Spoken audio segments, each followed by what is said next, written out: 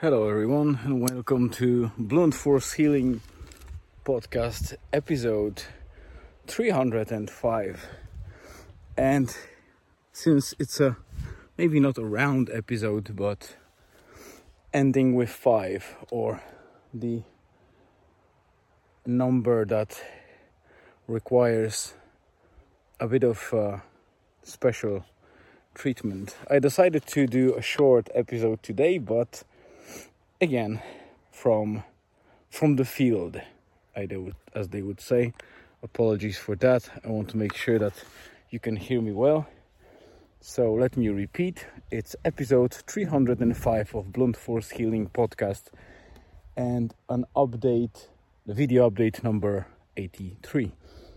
As you can see, I'm outdoors. It's fairly late. I think the sunset is in a couple of minutes, so I need to get back on the bike and go fast if I want to get back in a relatively light conditions, because I have probably half an hour to go back and it's about 40 minutes cycling, so I need to get out of this place as fast as possible. So it will be quick. As you can see, I'm in a special place in Irish history. It's a desert graveyard. It's a very, very old place. I will post some information on the blog post here today or tomorrow. I'm not sure how much I will be able to write today because it's 10 o'clock and I'll be probably closer to 11 at home, and it will be a very short post, but I want to investigate a little bit more about this place because it seemed very interesting. It was always marked on my Google Maps for a while because I wanted to get here, and after a long day at work I decided to jump on the bike and at least get here located for easier exploration later on. And here I am. It took a little bit longer because I stopped a couple of times.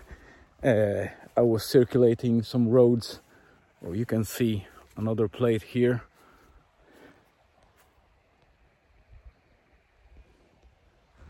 Graveyard in memory of all buried here, and I don't know who was buried here, but there is a informational plate or kind of, label there just beside the bridge. There's a bridge and lovely stream down there. It's a very interesting area, to be honest. It's very close to that peak that I don't remember the name, and another one.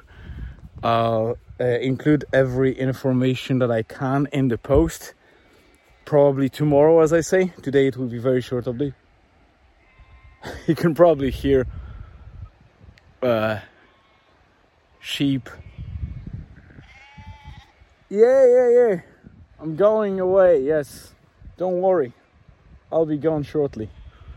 I think they are more... they are warning themselves about intruder. There's not many people visiting this place, I guess. And... yeah, you can hear them. They are there. Yeah, 2 of them you can see. And they are notifying the ones out there about me. At least my ego tells me that. Maybe they just talk about some last night visit at the bar. I don't know. Anyway, here is my bike. I'm going offline. 5-minute update I think is enough for today. It was a busy day. Tomorrow is Friday, so I hope to get a little bit of time to write a proper post about today's cycle.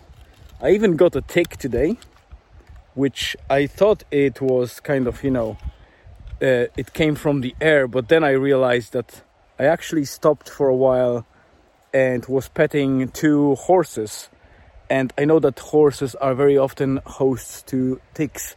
So I suspect it crawled across my arm from the horse's head, likely when the horse was trying to bite me. And I think that moment was enough for the tick to start crawling on me. And then after some time when I was riding, it crawled as far as my nose. Something started tickling me, and I took off a little kind of ball, and I thought it might be some seed, but on a closer inspection it looked like it's a very well-fed nymph stage of a tick, so it had a lot of blood in it.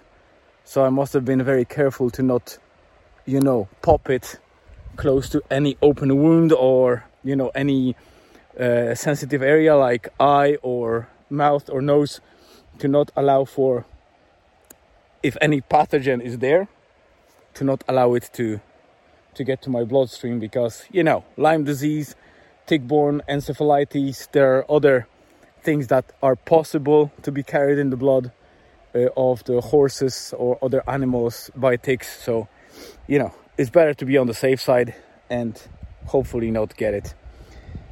All right, guys, thanks very much for popping by. I'll upload it when I get back home, and I write the blog short post about it, and then I'll include a lot of information, hopefully, about Desert Graveyard tomorrow. So stay tuned and see you on Friday.